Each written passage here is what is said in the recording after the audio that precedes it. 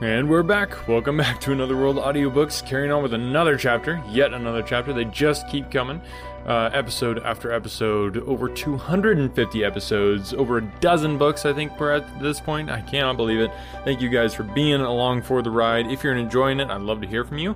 Get in touch with me at otherworldaudiobooks.com. All the contact information is also in the show notes of this podcast. And if you like it, go ahead and leave a review. We've got hundreds and hundreds of listeners. We've got, we're coming up on like 100,000 downloads. I think we might have already passed that, actually. 100,000 people or episodes have been listened to. And I think, maybe that deserves a few more reviews. I don't know. What do you think? If you think it does, go ahead and leave me a review. It just makes my day when I see that people are actually enjoying it and stuff, because it's kind of hard to tell otherwise. So thanks for listening. Thanks for leaving a review. And without further ado, let's get into the next chapter of The Gods of Mars. Chapter 18. Sola's Story. Once within the palace, I drew Sola to the dining hall, and when she had greeted her father after the formal manner of the Green Men, she told the story of the pilgrimage and the capture of Dejah Thoris. 7 days ago, after her audience with Zat Aras, Dejah Thoris attempted to slip from the palace in the dead of night. Although I had not heard the outcome of her interview with Zat Aras, I knew that something had occurred then to cause her the keenest mental agony, and when I discovered her creeping from the palace, I did not need to be told her destination. Hastily arousing a dozen of her most faithful guards, I explained my fears to them, and as one, they enlisted with me to follow our beloved princess in her wanderings, even to the sacred Is and the Valley Dor. We came upon her but a short distance from the palace. With her was faithful Woola, the hound, but none other. When we overtook her, she feigned anger and ordered us back to the palace, but for once we disobeyed her, and when she found that we would not let her go upon the last long pilgrimage alone, she wept and embraced us, and together we went out into the night toward the south. The following day we came upon a herd of small thoats, and thereafter we were mounted and made good time. We travelled very fast and very far due south, until the morning of the 5th day we sighted a great fleet of battleships sailing north. They saw us before we could seek shelter, and soon we were surrounded by a horde of black men. The princess's guard fought nobly to the end, but they were soon overcome and slain. Only Dejah Thoris and I were spared. When she realized that she was in the clutches of the black pirates, she attempted to take her own life, but one of the blacks tore her dagger from her, and then they bound us both so that we could not use our hands. The fleet continued north after capturing us. There were about 20 large battleships in all, besides a number of small, swift cruisers. That evening, one of the smaller cruisers that had been far in advance of the fleet returned with a prisoner, a young red woman whom they had picked up in a range of hills under the very noses, they said, of a fleet of 3 red Martian battleships. From scraps of conversation which we overheard, it was evident that the black pirates were searching for a party of fugitives that had escaped them several days prior.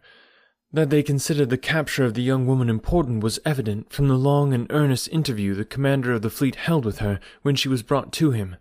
Later she was bound and placed in the compartment with Dejah Thoris and myself. The new captive was a very beautiful girl.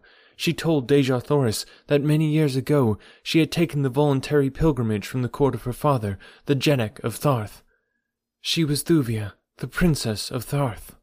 And then she asked Dejah Thoris who she might be, and when she heard, she fell upon her knees and kissed Dejah Thoris's fettered hands, and told her that the very morning she had been with John Carter, Prince of Helium, and Carthoris her son. Dejah Thoris could not believe her at first, but finally, when the girl had narrated all the strange adventures that had befallen her since she had met John Carter, and told her of the things John Carter and Carthoris and Zodar had narrated of their adventures in the land of the firstborn, Dejah Thoris knew that it could be none other than the Prince of Helium. For who, she said, upon all Barsoom other than John Carter could have done the deeds you tell of? And when Thuvia told Dejah Thoris of her love for John Carter, and his loyalty and devotion to the princess of his choice, Dejah Thoris broke down and wept, cursing Zat Aras and the cruel fate that had driven her from Helium but a few brief days before the return of her beloved lord.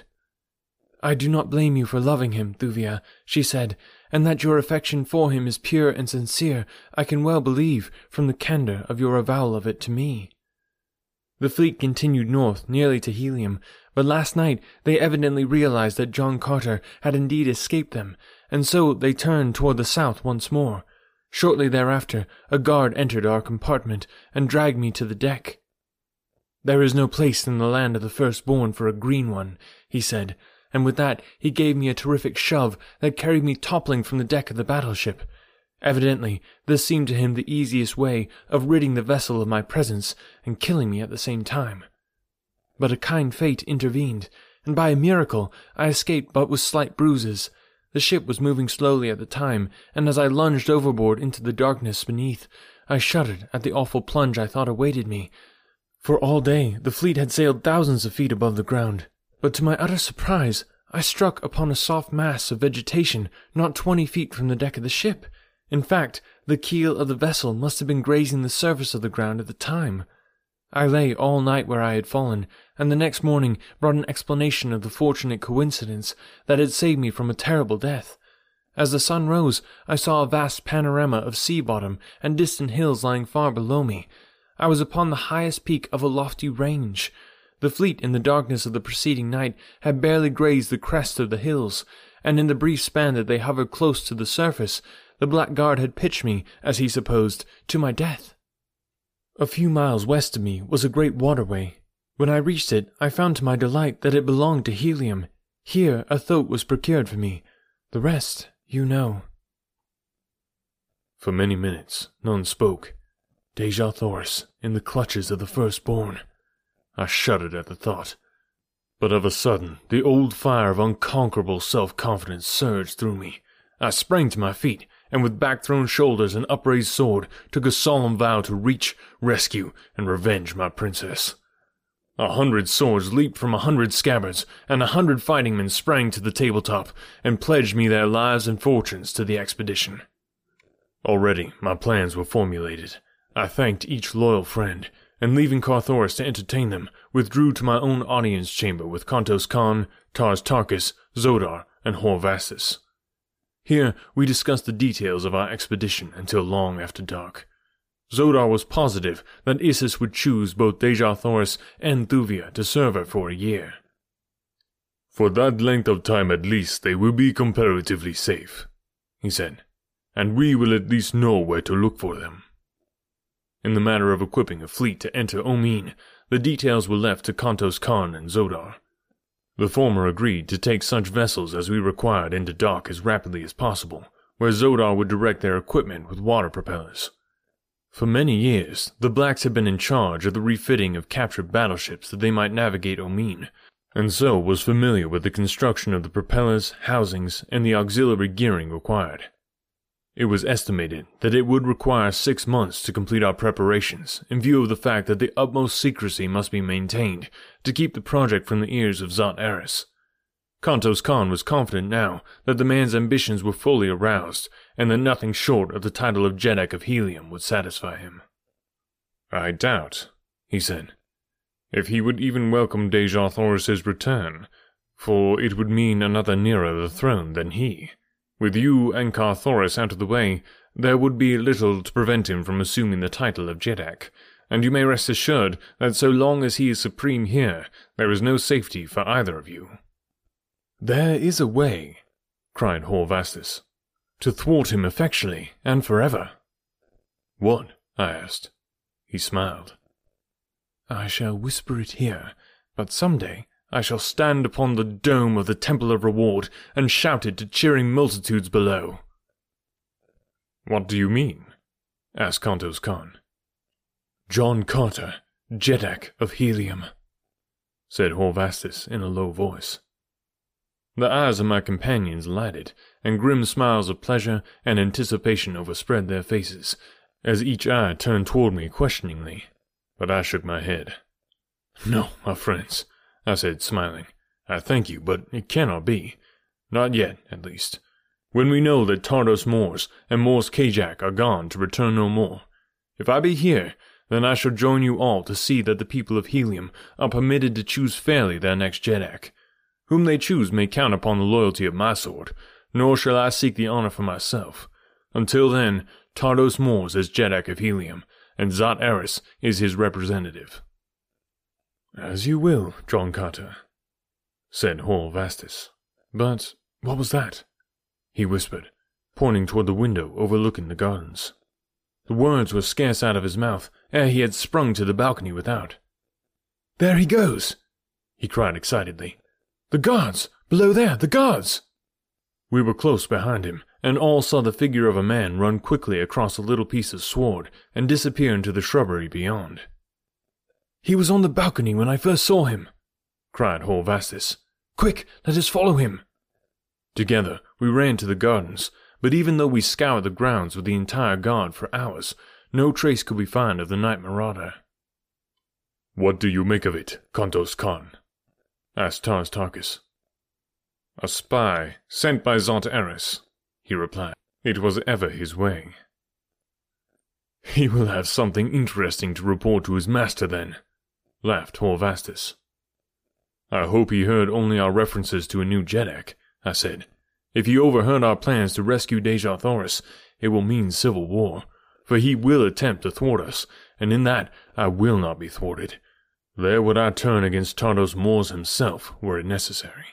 If it throws all Helium into a bloody conflict, I shall go on with these plans to save my princess. Nothing shall stay me now, short of death. And should I die, my friends, will you take an oath to prosecute the search for her, and bring her back in safety to her grandfather's court?" Upon the hilt of his sword, each of them swore to do as I had asked. It was agreed that the battleships that were to be remodeled should be ordered to Hastor, another Heliometic city, far to the southwest. Kantos Khan thought that the docks there, in addition to their regular work, would accommodate at least 6 battleships at a time. As he was Commander-in-Chief of the Navy, it would be a simpler matter for him to order the vessels there, as they could be handled, and thereafter keep the remodeled fleet in remote parts of the Empire until we should be ready to assemble it for the dash upon Omine. It was late that night before our conference broke up, but each man there had his particular duties outlined, and the details of the entire plan had been mapped out. Kantos Khan and Zodar were to attend to the remodeling of the ships. Tars Tarkas was to get into communication with Thark and learn the sentiments of his people toward his return from Dor. If favorable, he was to repair immediately to Thark and devote his time to the assembling of a great horde of green warriors, whom it was our plan to send in transports directly to the Valley of Dor and the Temple of Isis, while the fleet entered Omine and destroyed the vessels of the Firstborn. Upon Hor Vastus devolved the delicate mission of organizing a secret force of fighting men sworn to follow John Carter wherever he might lead. As we estimated that it would require over 1,000,000 men to man the 1,000 great battleships we intended to use on Omine, and the transports for the Green Men, as well as the ships that were to convoy the transports, it was no trifling job that Hor Vastus had before him. After they had left, I bid Carthoris good night, for I was very tired, and going to my own apartments, bathed and lay down upon my sleeping silks and furs, for the first good night's sleep I had had the opportunity to look forward to since I had returned to Barsoom. But even now, I was to be disappointed. How long I slept I do not know. When I awoke suddenly, it was to find 6 powerful men upon me, a gag already in my mouth, and a moment later my arms and legs securely bound. So quickly had they worked, and to such good purpose, that I was utterly beyond the power to resist them by the time I was fully awake. Never a word spoke they, and the gag effectually prevented me speaking. Silently, they lifted me and bore me toward the door of my chamber. As they passed the window through which the farther moon was casting its brilliant beams, I saw that each of the party had his face swathed in layers of silk. I could not recognize one of them. When they had come into the corridor with me, they turned toward a secret panel in the wall, which led to the passage that terminated in the pits beneath the palace. That any knew of this panel outside my own household, I was doubtful. Yet the leader of the band did not hesitate a moment. He stepped directly to the panel, touched the concealed button, and as the door swung open, he stood aside while his companions entered with me. Then he closed the panel behind him and followed us. Down through the passageways to the pits we went. The leader rapped upon it with the hilt of his sword. 3 sharp blows, a pause, then 3 more, another pause, and then 2. A second later, the wall swung in, and I was pushed within a brilliantly lighted chamber in which sat 3 richly trapped men. One of them turned toward me with a sardonic smile upon his thin, cruel lips. It was Zot Eris. Man, this guy just cannot catch a break. That would be a rough life. Can you imagine not sleeping as much as he has not slept? I think, I know I would have definitely gotten a cold at least at this point, but good thing he's a tough dude. Anyway, thanks guys for listening. Thanks to our amazing patrons who are supporting the podcast. If you want to become a patron, go to anotherworldaudiobooks.com. Click on that, you get some awesome perks, and then check out the merch store. I know I've mentioned it a few times, but you should definitely check it out. It's super cool. Got some awesome designs that were created by yours truly. And every little penny there goes to supporting the podcast. Is a huge help. So if you want to do that, buy a piece of merch. There's some awesome t-shirts, awesome sweatshirts. You can even get an apron. So if you need an apron for what people use aprons for, then you can totally get one there with some cool designs on it. Show off your Another World Audiobooks citizenship and share it with me. I'd love to see the products out in the wild. So hit me up on social media and make sure to tag Another World Audiobooks. Thanks for listening, guys, and we'll catch you next week. When you need mealtime inspiration, it's worth shopping Kroger, where you'll find over 30,000 mouth-watering choices that excite your inner foodie. And no matter what tasty choice you make, you'll enjoy our everyday low prices, plus extra ways to save, like digital coupons worth over $600 each week. You can also save up to $1 off per gallon at the pump with fuel points. More savings and more inspiring flavors make shopping Kroger worth it every time. Kroger, fresh for everyone. Fuel restrictions apply.